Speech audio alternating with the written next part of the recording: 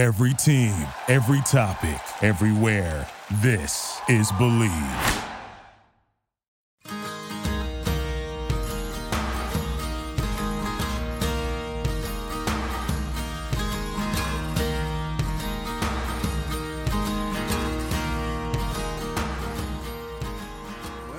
Welcome to episode 20 of the Flying V Anaheim Ducks podcast. I am your co-host, Anthony Tridelli, and here with me today, as usual, is Kent Huskins. Husky, how you doing? Anthony, good, man. Yeah, doing well, thanks. We've had a little bit of a break. It's been about a little over 2 weeks since we recorded our last show, and a lot has happened since then. We've had the All-Star break, a couple wins by the Ducks and a loss. Some interesting trade rumors have been going on, so we'll discuss all of that.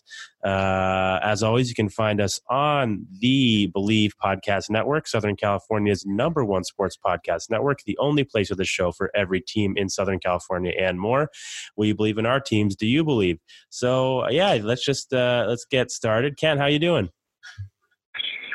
I'm good. Yeah, we've been busy, but a lot of I think everyone's had the crazy flu that's going around, and we've 3 of the 4 in our household had it. But everyone's back, feeling good now, back in the rhythm, back at school and the coffee shop. So we're just kind of back in the routine. How about you guys over there?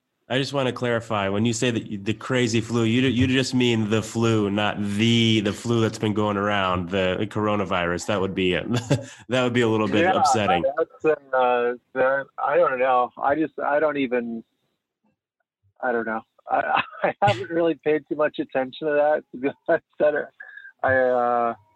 I've just chosen to kind of ignore it. But, wash your hands and wipe down your eating surfaces, I guess. Yeah, exactly. Good kind of sanitary practices. I actually, that's funny, for the coffee shop, I actually had to take some food safety courses, and it's just like you become have this ultimate permanent state of paranoia about washing your hands and sanitizing surfaces and cross-contamination and all these things I never even thought twice about, but now it's 24/7 on my mind. It's annoying. Yeah, I mean, I can definitely think nothing more sketchy than walking into a restaurant or eating establishment in California that has a B rating. You're just like, even though nothing's going to happen, you're just like, ooh, it's what am I walking into here?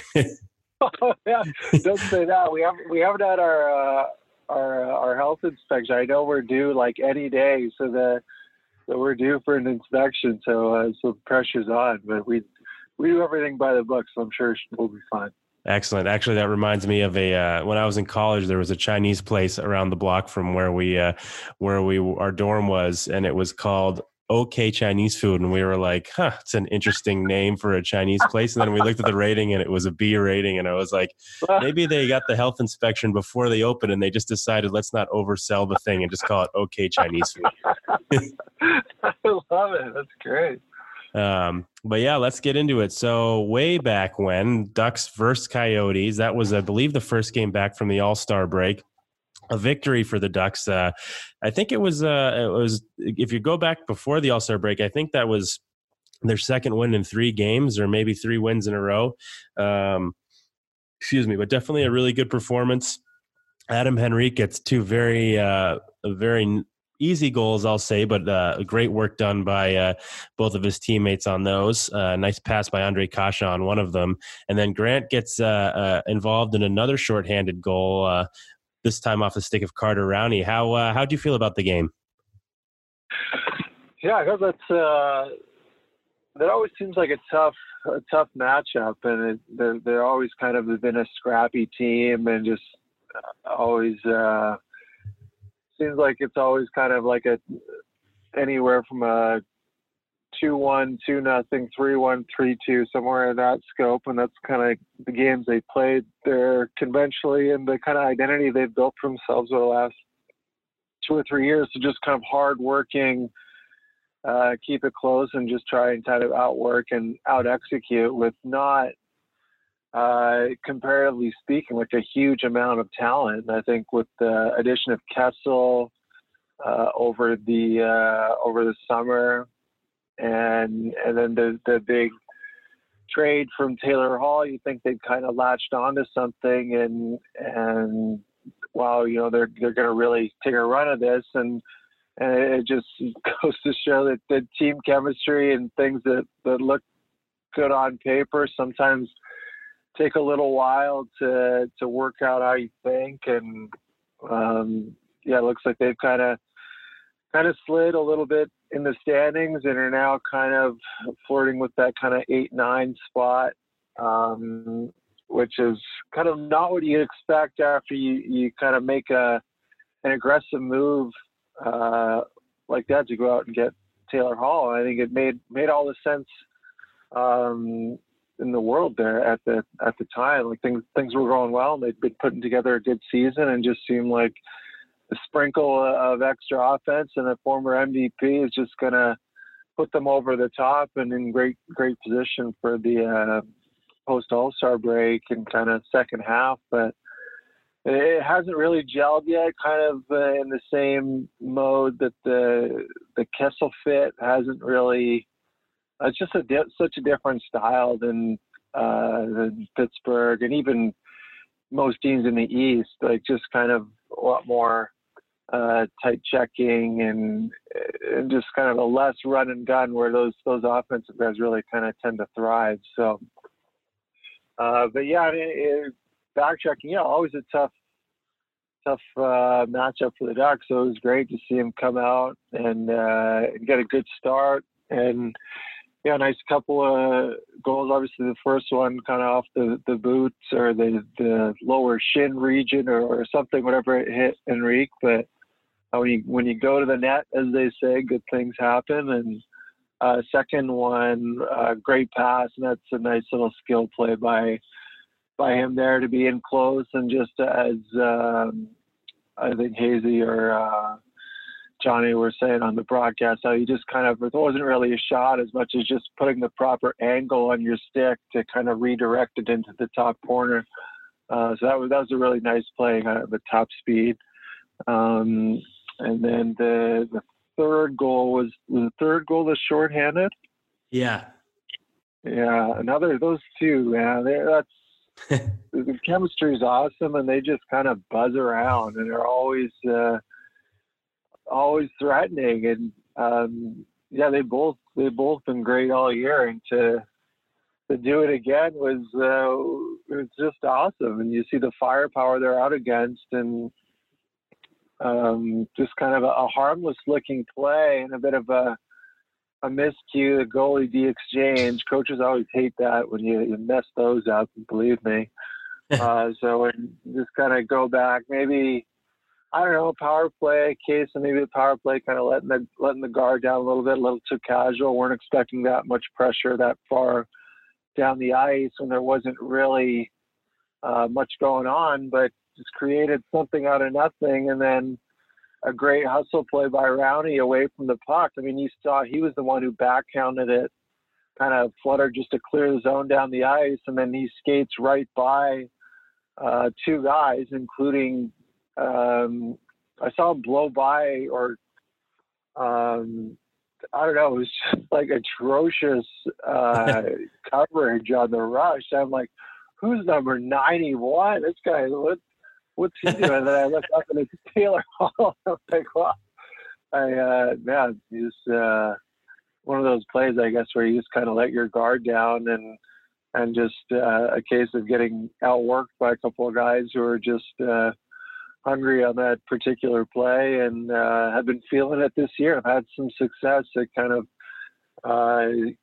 encourage taking those chances up the ice once in a while when they pay off like that. But I thought it was a good game. What did you see?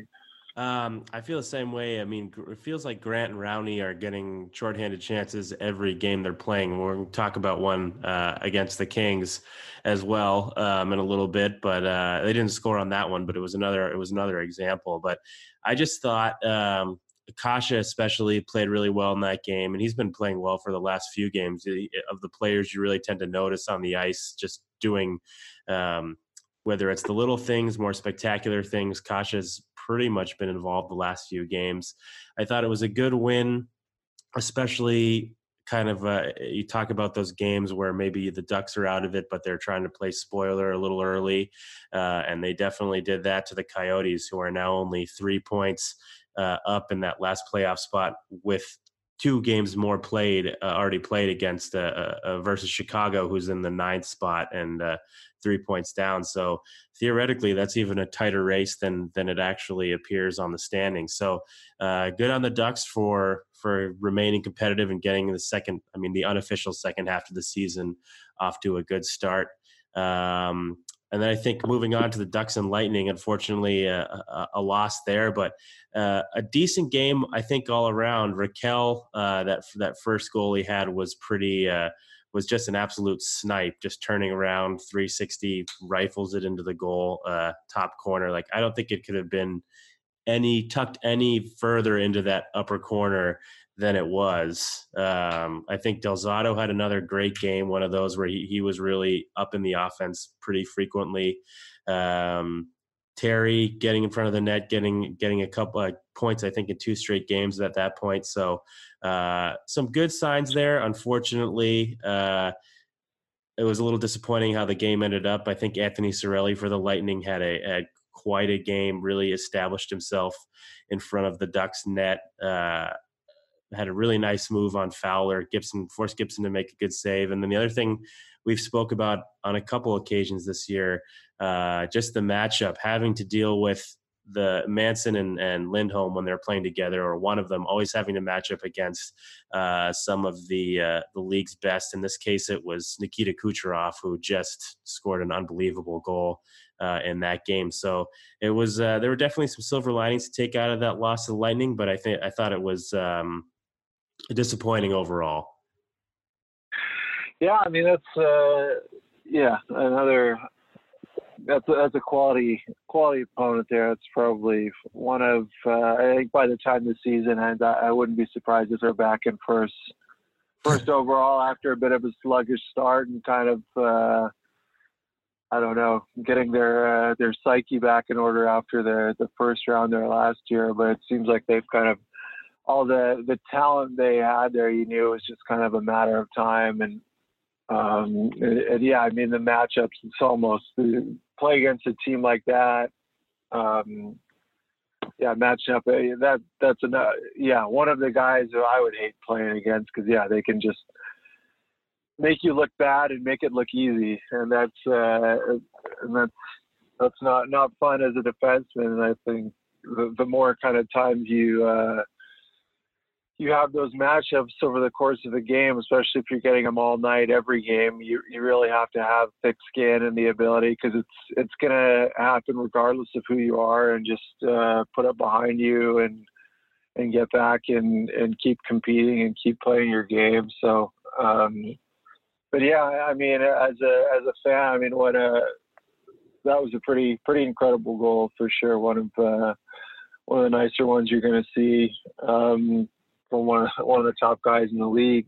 The Raquel goal, you saw the guys laughing after he scored, because he totally whiffed off his first shot, and then you saw all the boys chuckling in the huddle after the goal. That was pretty funny. But yeah, it was a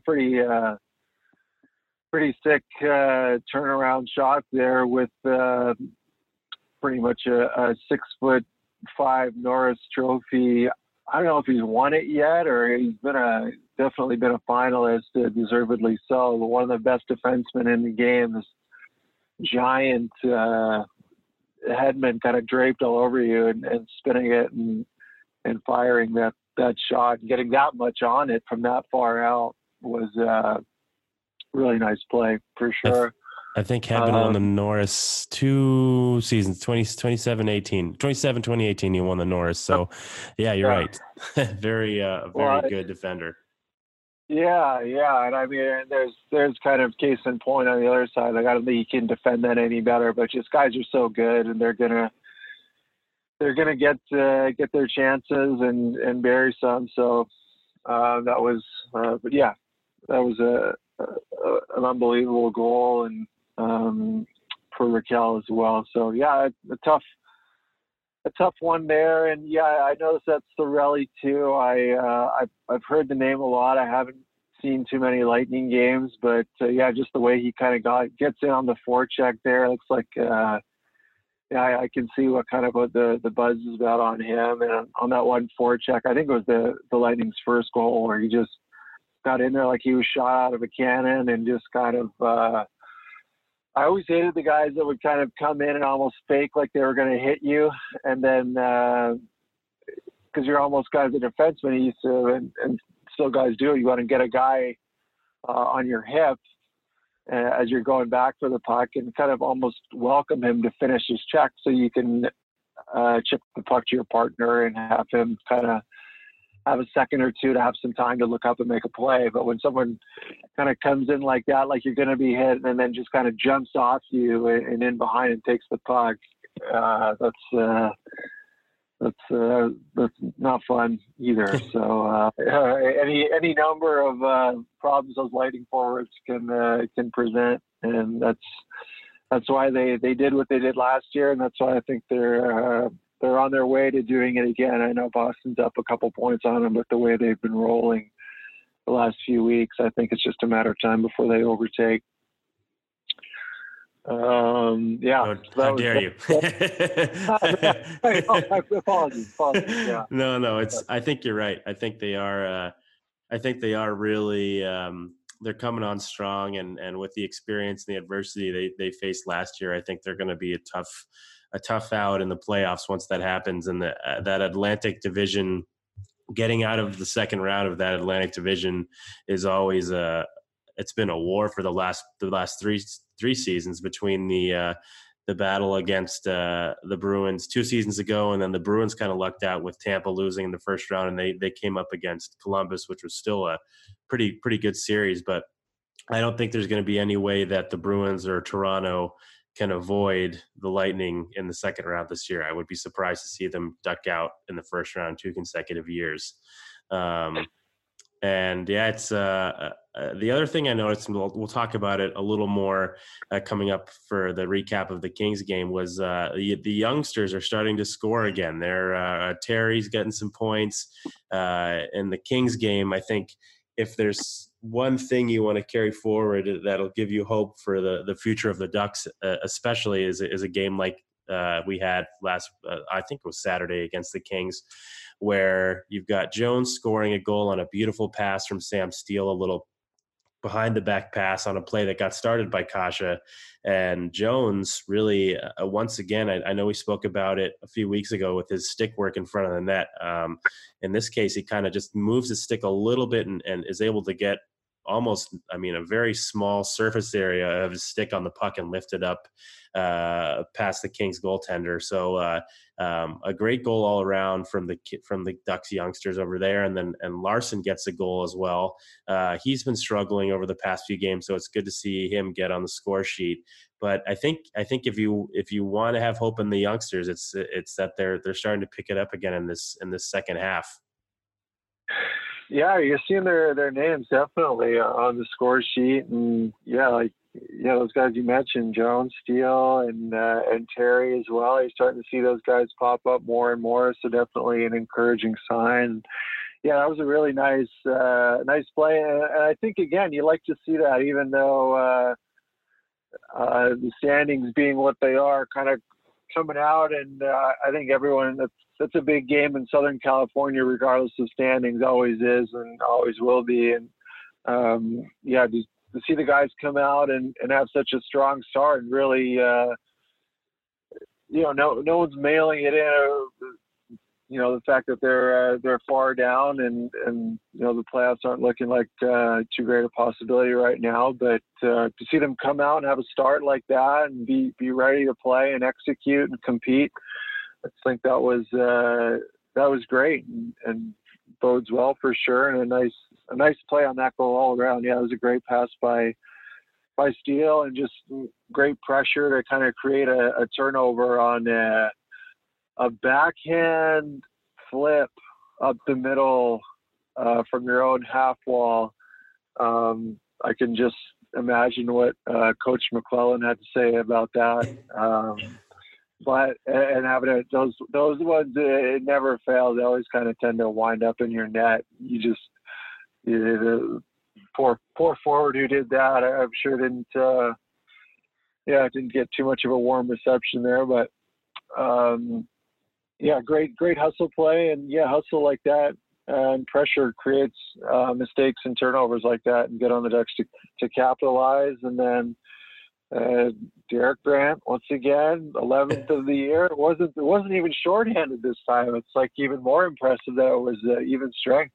Yeah. But that was a really nice play. To kind of, he's a big, strong guy, but to kind of hold off your check with one arm and redirect with a slap shot, an NHL defenseman slap shot, and redirected in the net with one hand. That was he made it look easy. That's definitely not an easy play. So you love seeing continued success for him. I know we keep saying it, but what a great story, and come back after the injury and just pick up where he left off. So awesome stuff there. Good on Fowler for that shot. I mean, I think it's another underrated part of those type of plays in general, is the ability of the defenseman to put it right where it needs to be at a high speed, so that it redirects into the goal like that off of Grant's stick. So another good play by another guy who's kind of Grant's really having a breakout season, but Fowler's having definitely a comeback season from last year.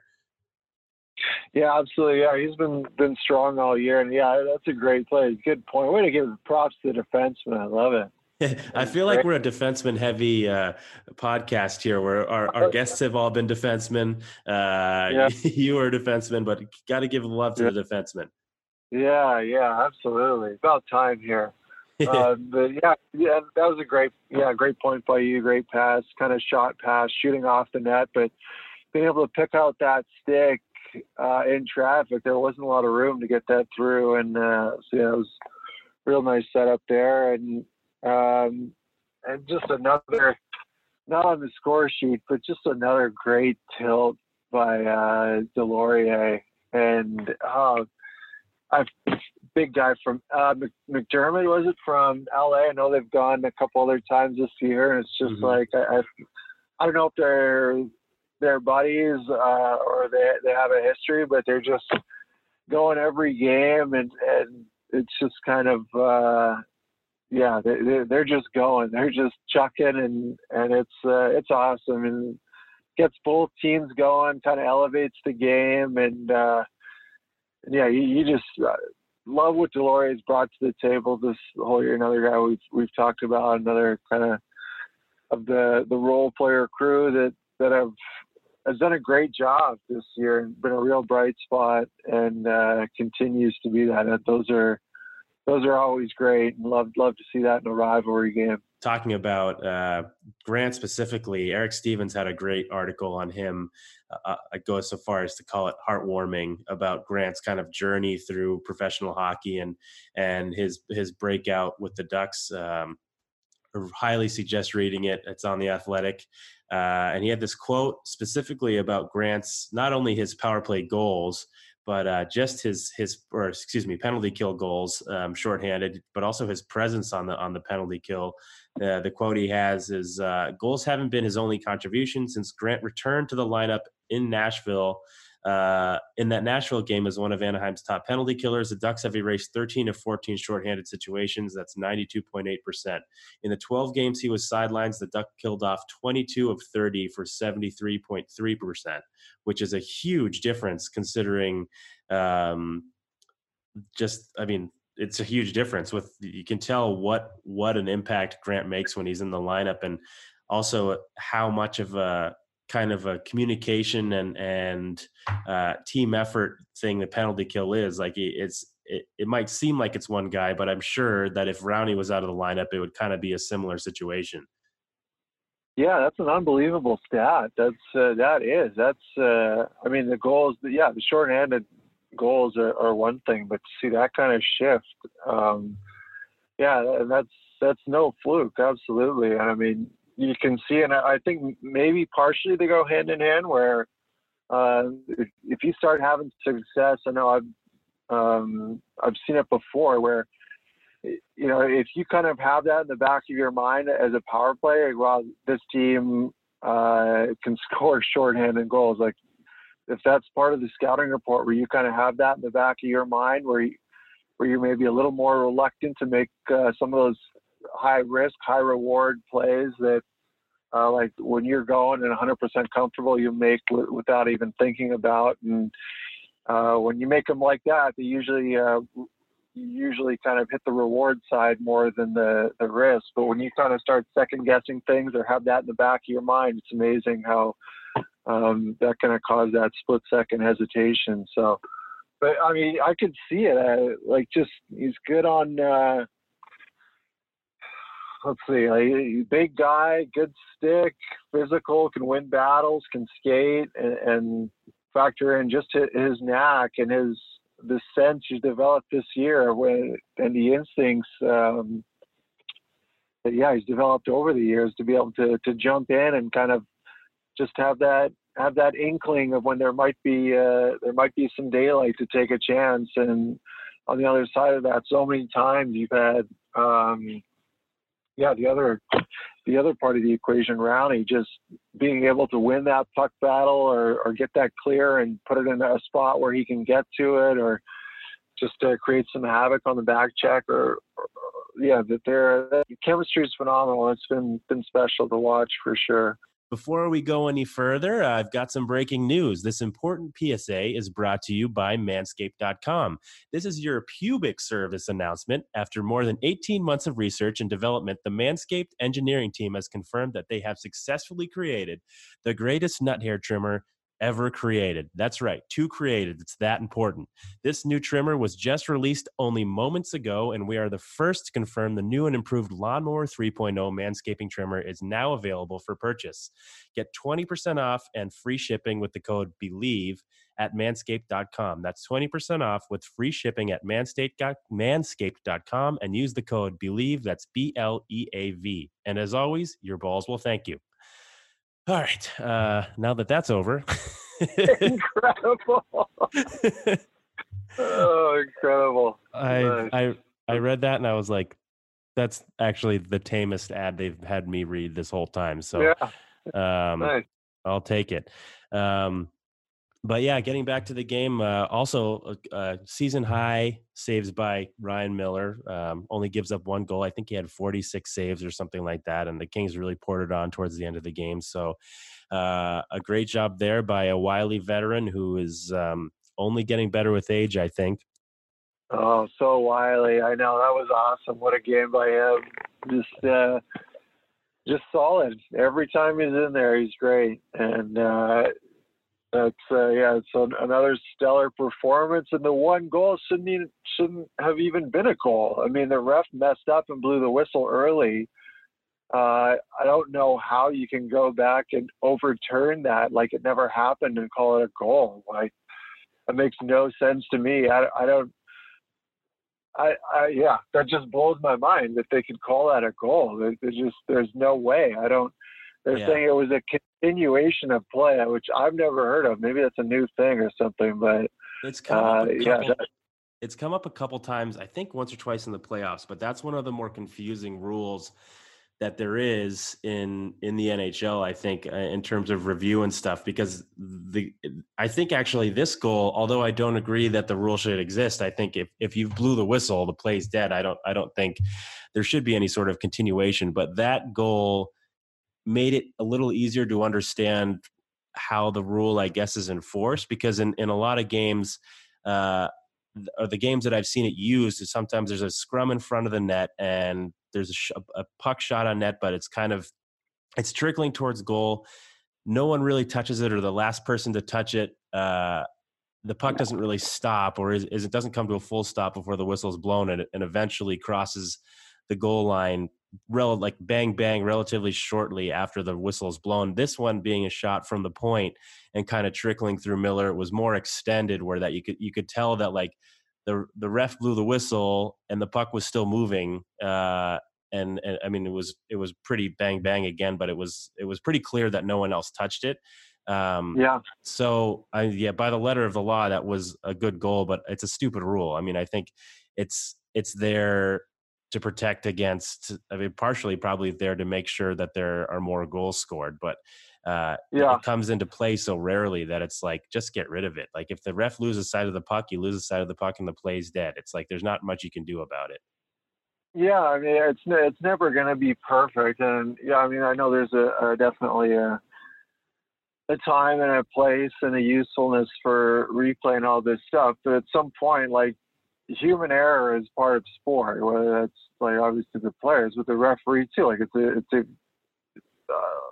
a game with human error is a part of things. It's part of life. Like, I mean, it probably, it was a good goal for sure, but the ref blew the whistle like 2 seconds before the puck went in the net. And I guess if that is why the rule is in place, and I guess that probably would be a tailor-made incident why it would be. I guess I've just never heard of it, and I would think it would be used so rarely. But if there ever was a case and there is a rule like that, I guess it all kind of does make sense now. But I don't agree with the rule. I'm trying to remember the playoff game that it was like a big factor in. And I think it was maybe it wasn't overtime, but it was within the last couple of years. But yeah, let's tackle a couple trade rumors. After that 3-1 win by the Ducks over the Kings, there are some trade rumors. Obviously, there's the one circling that the Ducks are going to be willing to take on some overpaid veteran salary and contract in the next couple weeks in return for some young assets or some draft picks. David Backes comes to mind for the Bruins, who's been waived and has played in the AHL. I think he's making around $4 million a year. And finally, they went from scratching him to putting him down in the AHL and waiving him. And no, he hasn't been claimed. So I guess technically he's still Bruins property, but you wonder if he can, if the Ducks would be willing to take on David Backes and try to extract a draft pick or a draft pick and a young player from Boston. I'm trying to think of any other players with contracts that are that kind of burdensome that the Ducks that might be willing to trade for. None really come to mind just right off the bat, but I think Backes is the big one. What are your thoughts? I mean, I think I definitely have no problem with that move, considering kind of the where the Ducks are at as far as in a rebuild or whatever you want to call it, kind of trying to stock the cupboard or continue to stock the cupboard with youth and good young players. And I think it sounds great. And I played with David Backes in St. Louis, and great guy, and is definitely just kind of no knock against him as a player. I think he was a great player in St. Louis and a great leader and a great guy, and but it's just kind of a symptom of the modern NHL where the age that you're old is getting younger and younger, and the premium shifted towards speed and more speed, and it's just kind of, it just happens. A lot of guys like that. One name that kind of comes to mind in that vein is Louis Eriksson, but I'm not sure.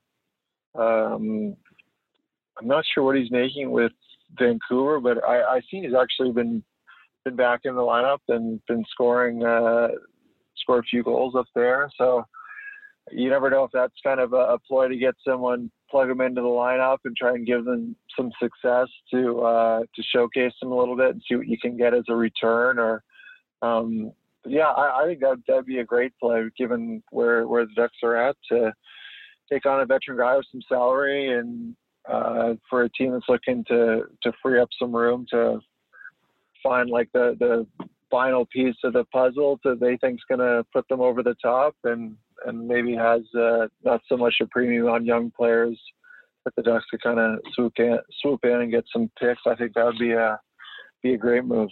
Yeah, the Louis Eriksson contract, I just looked it up, is rough. That is, his cap hit is $6 million for this season and the 2 following seasons after that. So that is certainly a contract that the Canucks, I'm sure, would like to at least get part of off of their hands. I wonder even if the Ducks would be willing to take him and his entire cap hit for the next 2+ seasons. But I wonder if they were able to negotiate like a shared responsibility of what he's owed and the cap hit on this contract if they would. Yeah, you've seen that. You've seen that's another kind of common ingredient in those kind of deals. So I think. You never know. That would be just a name popped into my head. So. And the other trade, which, I mean, this is going to kind of link to our 3 stars segment. Not really a trade, but a rumor coming out of Boston by, I believe, Joe McDonald, who's a Bruins reporter, was that the Bruins might trade or have been contacted about trading Charlie McAvoy, which to me is ridiculous. Like, I don't think that would happen, but I mean, if it does happen, I think the Ducks are a perfect kind of match for McAvoy, because they need a right shot defenseman, a young guy who's going to kind of be really one of the top defenders in the game if he can continue his trajectory. And with a couple of years left on his contract, you're looking to get someone back who has years on his contract as well. The Bruins are looking for scoring.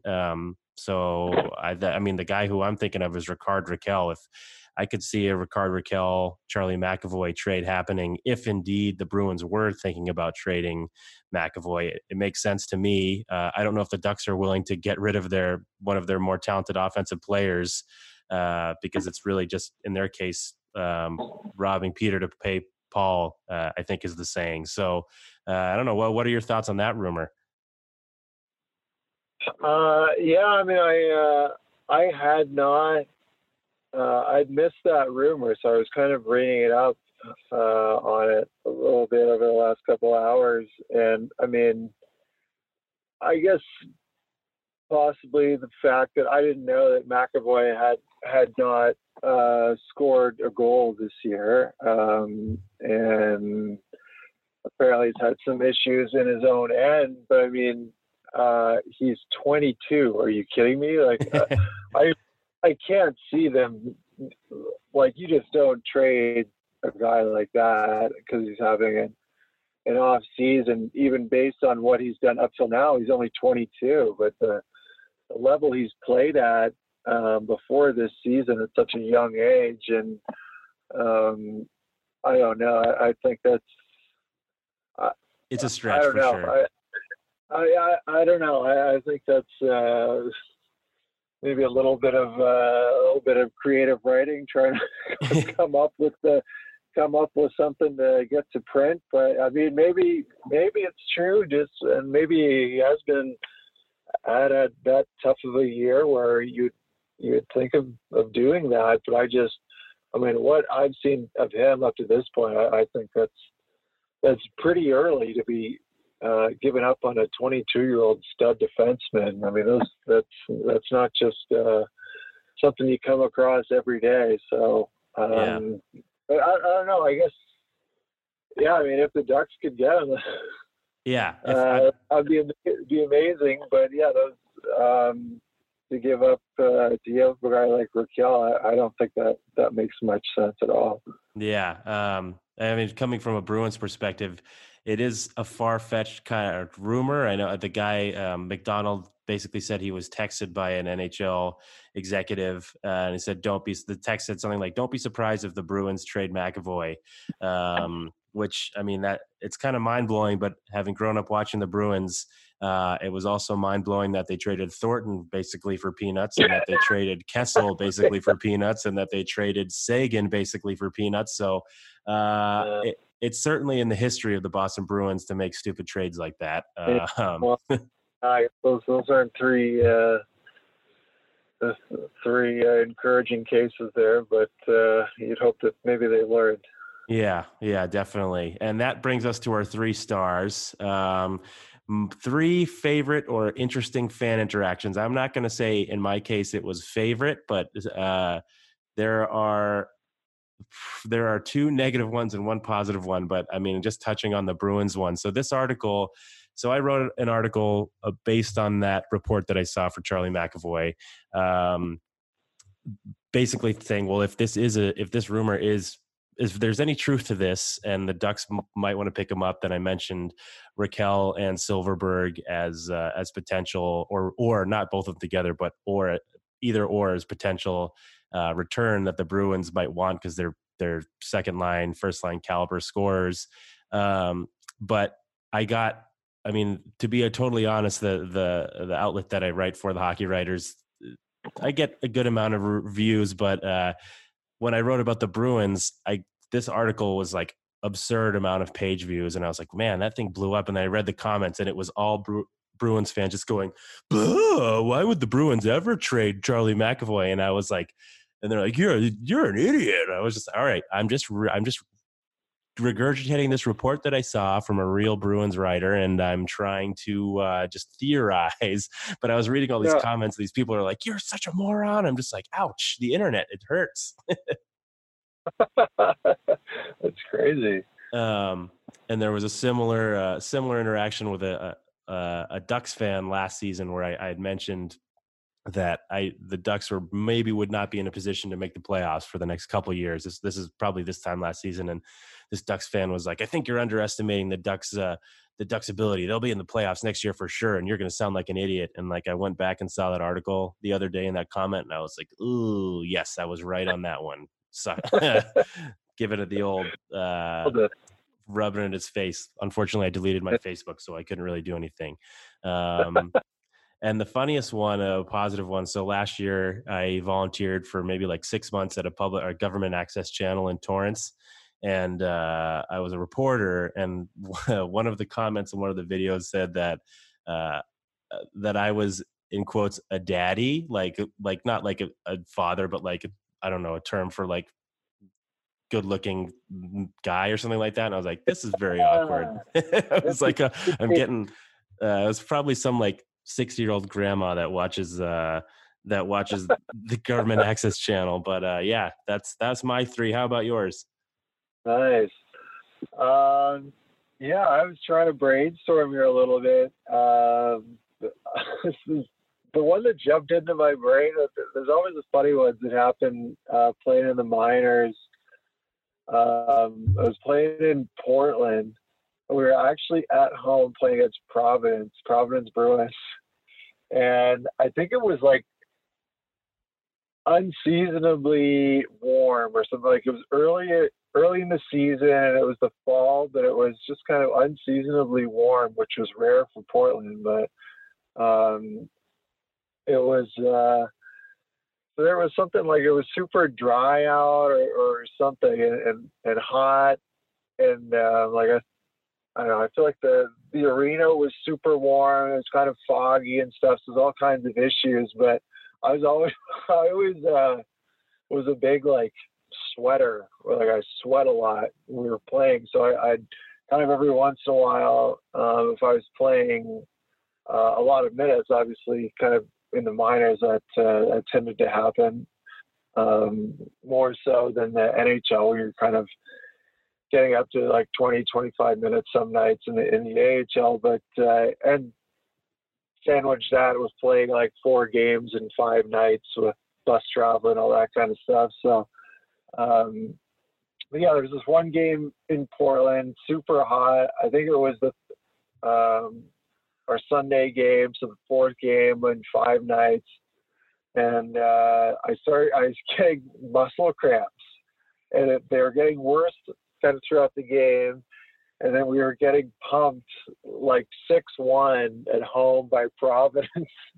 And we had some awesome characters on that team. I think I mentioned it before, but like Trevor Gilly, Zenon Konopka, Shane O'Brien, Dustin Penner, P.A. Parento, just a ton of hilarious guys. But Konopka was always kind of the the most vocal of anyone, and one of those guys that as your teammate was just kind of like your brother. Like he was just do anything for a teammate. One of those guys, just an awesome, phenomenal team guy. And we were pretty tight. We were buddies, and it was 6-1. And I was cramping up so bad on the bench. I had to have guys basically help me off the ice at the end of the game, like to help me from the bench to get across the rink to the where the dressing rooms were. So as I was kind of being helped across the ice, some of the home fans were like, "Suck it up, Huskin. You're not hurt." And this is our home crowd, and like we had an unbelievable team the year before, like made it to the conference finals and had a great like rapport with the community and everything. And just getting chirped by these like two guys up there, it was so like demoralizing too as a pro athlete, having to get muscle cramps and get like my legs totally seized up, so these guys were kind of dragging me across the ice. And just get chirped by the fans, and then Konopka turns around and just starts going back at him and asking them to meet him in the parking lot after the game. These are our home fans, and so like that's kind of how it was there. It was just character with the fans and character in the team. It was just a great city and always entertaining. But that was kind of the big one that jumped out as far as interactions with fans, the ones I remember. And stuff with the NHL was always kind of a little more tame, a little more professional. Never any of the players challenging some of the fans to a fight in the parking lot after the game. But yeah, that was. I didn't have three, but that was the one that definitely jumped out for sure. Yeah, that was a good one. I enjoyed that story, but I think we're going to wrap it up for this episode. As always, you can find me on Twitter at DelliTweets. That's DELLITWEETS. You can find Ken on Instagram at at Husk_Verner. That's HUSK_VERNA. And I think that'll do it. Have a good night, and I'll talk to you soon. All right. Thanks, Anthony. See you back. Yep. Bye. So I could worship from above, where I climbed down to be set free. She took me in again. There's a big hot sun beating on the big people. Thank you for listening to Believe. You can show support to your host by subscribing to the show and giving us a 5-star rating on your preferred platform. Check us out at Believe.com and search for BLEAV on YouTube.